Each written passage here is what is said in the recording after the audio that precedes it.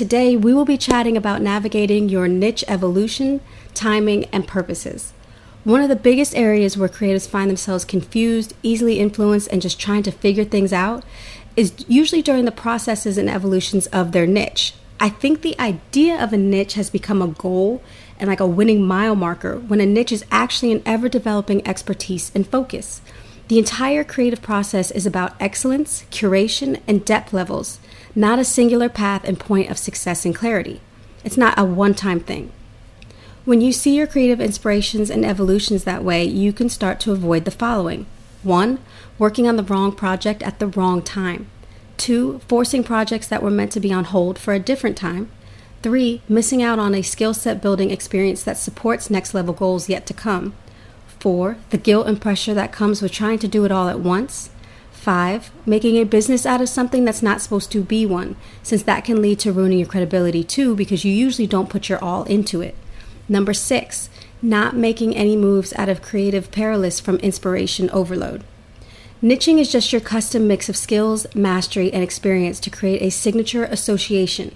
Meaning when you or other people think of you and what you offer, what is their association? What do they think of? What do you think of? Niching can be the exclusive focus on one specific element or the unique combination of elements to create a one-of-a-kind association. It's what prompts your entire marketing narrative and can disrupt industries. Because the nature of niching is so focused in, it doesn't always come overnight. I actually encourage my clients to niche down a few levels over time to help their narrative truly stand out and provide value, as well as help them access a deeper level of clarity and appreciation for what they do. The art and process of niching and creating a personal style are very similar. Do you ever really stop? No, because as long as you're alive, you remain exposed to inspirations, you grow, you evolve, and there's more opportunities to go to your next level of excellence and purpose that arise. For multi-creatives, which are people who genuinely have a solid, diverse skill set and or a vision that has a ton of layers and evolutions, it's even harder because you could easily explore different facets of your creativity, but you might not know which timing is the best or when to focus on what idea, and those things are so crucial. Too many treat a certain project or model of their business like the end-all be-all and don't assign any value or purpose to the projects or experiences leading up to it. A project or season of learning something doesn't have to become a business, make 6 or 7 figures, or allow you to quit your job for it to have been worth the time and not to be a waste of your energy. Some seasons of creativity are about providing you with a skill set that is an investment into your own learning process. Yes, schools and MBAs matter, but that real-life experience of encountering the process, what it really takes, and problem solving along with learning and practicing are where the real creative leaders are made. I tell Kevin, my husband, all the time when I worked on something that was challenging or I feel like something is harder for me than I expected it to be, that is just a part of my custom divine NBA that God is providing for me. That if I'm experiencing something, it's for a reason, and it's most likely because I will end up helping somebody or teaching somebody about it down the line. A lot of it comes down to aligning and recognizing your creative rhythms and instincts. But how? Before I get into that, I want to first share some of my processes over the years and as they've continued, and I'm sure as they will continue to evolve, how my niche has changed. I've always had a creative and entrepreneurial spirit. Even as a kid, I would come up with creative projects, I would outline them, I would come up with all the details, I would obsess over them, I would write stories, and I would create guides, and I would make fake curriculums, and, fast forward many years, not a lot has changed, except my curriculums aren't fake. There were always little creative endeavors I wanted to create or pursue. But now, looking back, I realize many of them were before their time simply because the technology didn't exist yet to support them. That right there is a huge key because many of the inspirations and ideas that we have are before their time on purpose. For many ideas, there's a lot of elements that need to align to support them. It could be people, technology, economical trends, social readiness, and the timing of God accounts for all of that. You might get the idea early, so once the other elements align, you're ready to go. But in 2010, business-wise, is when it got real for me. I started doing photography, and that was my first experience with not even realizing I had the power to niche in as I started my business.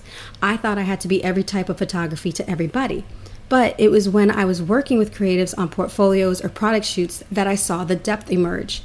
We started thinking about the graphic design that would surround the pictures for the websites or promotional material they would be a part of.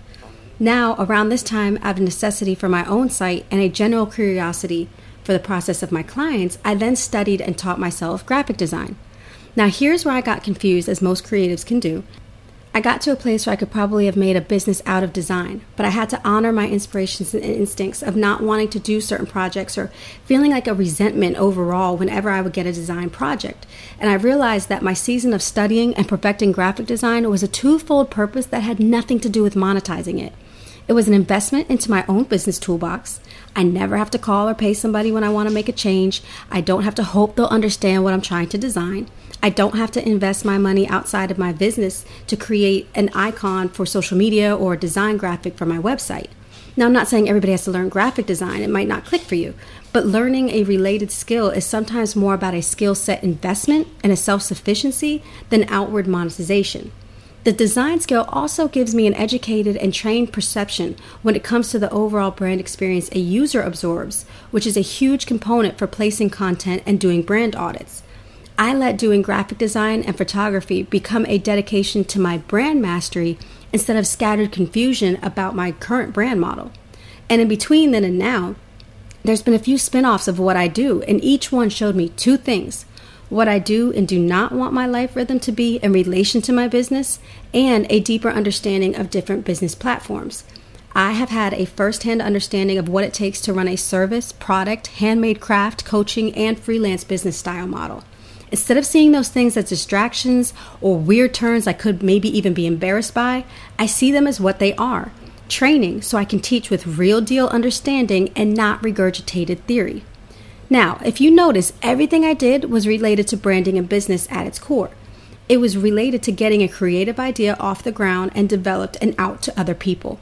Each one had potential in its season, and I gave myself fully to them, and then they gave back to me, allowing me to experience clarity and progress deeper in my own vision, and offer the people I work with a signature skill set that can't be duplicated, which allows you to naturally set yourself apart and fuel the uniqueness of your brand narrative.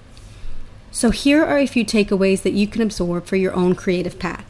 Number 1, trust your inspiration downloads.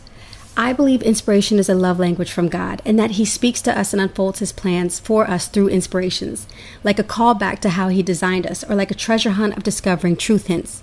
Inspiration is powerful, and yet it can sometimes take on a passive energy in our culture, like being inspired is what happens before the action takes place.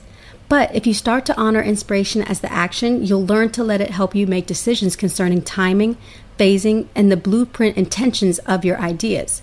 A lot of us have multiple projects on our plate. Have you ever planned to work on one thing, but it's almost feeling forced or distracted because one of the other things on your plate keeps popping in your mind and you just want to get it out and put time to it? That is a good indication of what to be working on in that moment. There are days where in the morning I feel like I could not work on this one thing, even though I planned in my mind to work on something else. Then that evening, I felt more peaceful and clear to work on the initial thing because the creative download that took over the morning got its time. That's just one of the many ways that letting your inspirations lead can look like, especially when it deals with trying to figure out timing or not feeling so overwhelmed by all the things that you want to develop. So if you have a lot on your plate, try trusting the one that you can't stop thinking about or trying to improve. Some of the other ideas are things to work on, but maybe for later in the day, the week, the month, or even years from now.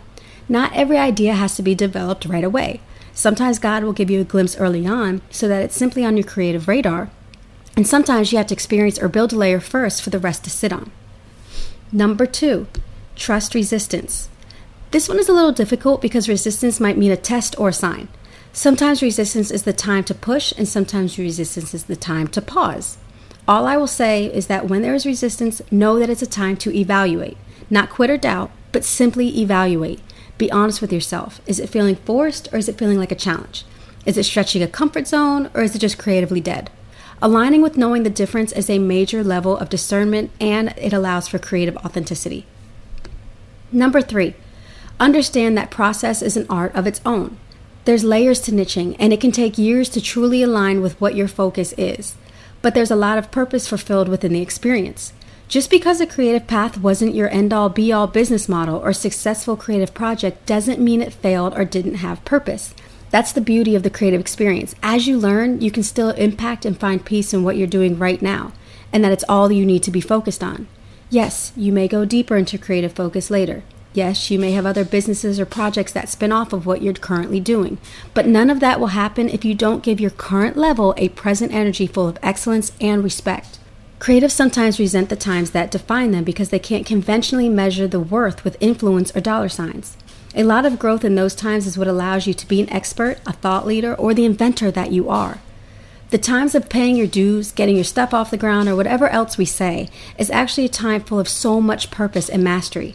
It's usually in those times you are able to have the space and time enough to tinker and work out the kinks of your own creative truths and project models. Know that sometimes God will have you focus on something and put the work in well before it's time. Number 4, don't limit your excellence or pressure your timing to comfort others. Too many times we force a phase or a project because there's a pressured influence somewhere in our life. Either we don't want to look like we've changed lanes, we don't want to look like we didn't follow through, or we just want to be taken seriously. Multi-creatives get labels scattered all the time, and we want something we do to work and be successful in the eyes of others to prove the value and purpose of what we do. Sometimes we try to box in our excellence because others can't put their finger on it. Take a listen to podcast episode number 3 for a more in-depth breakdown about the relational pressures creatives deal with if what I was just talking about triggered something in your spirit. Number 5, remove your own ego and personal expectation out of the perspective you're evaluating from. Yes, you have to have spiritual expectation and a high level of faith, but there's another type of expectation that we put on situations that creates resentment, confusion, and pressure.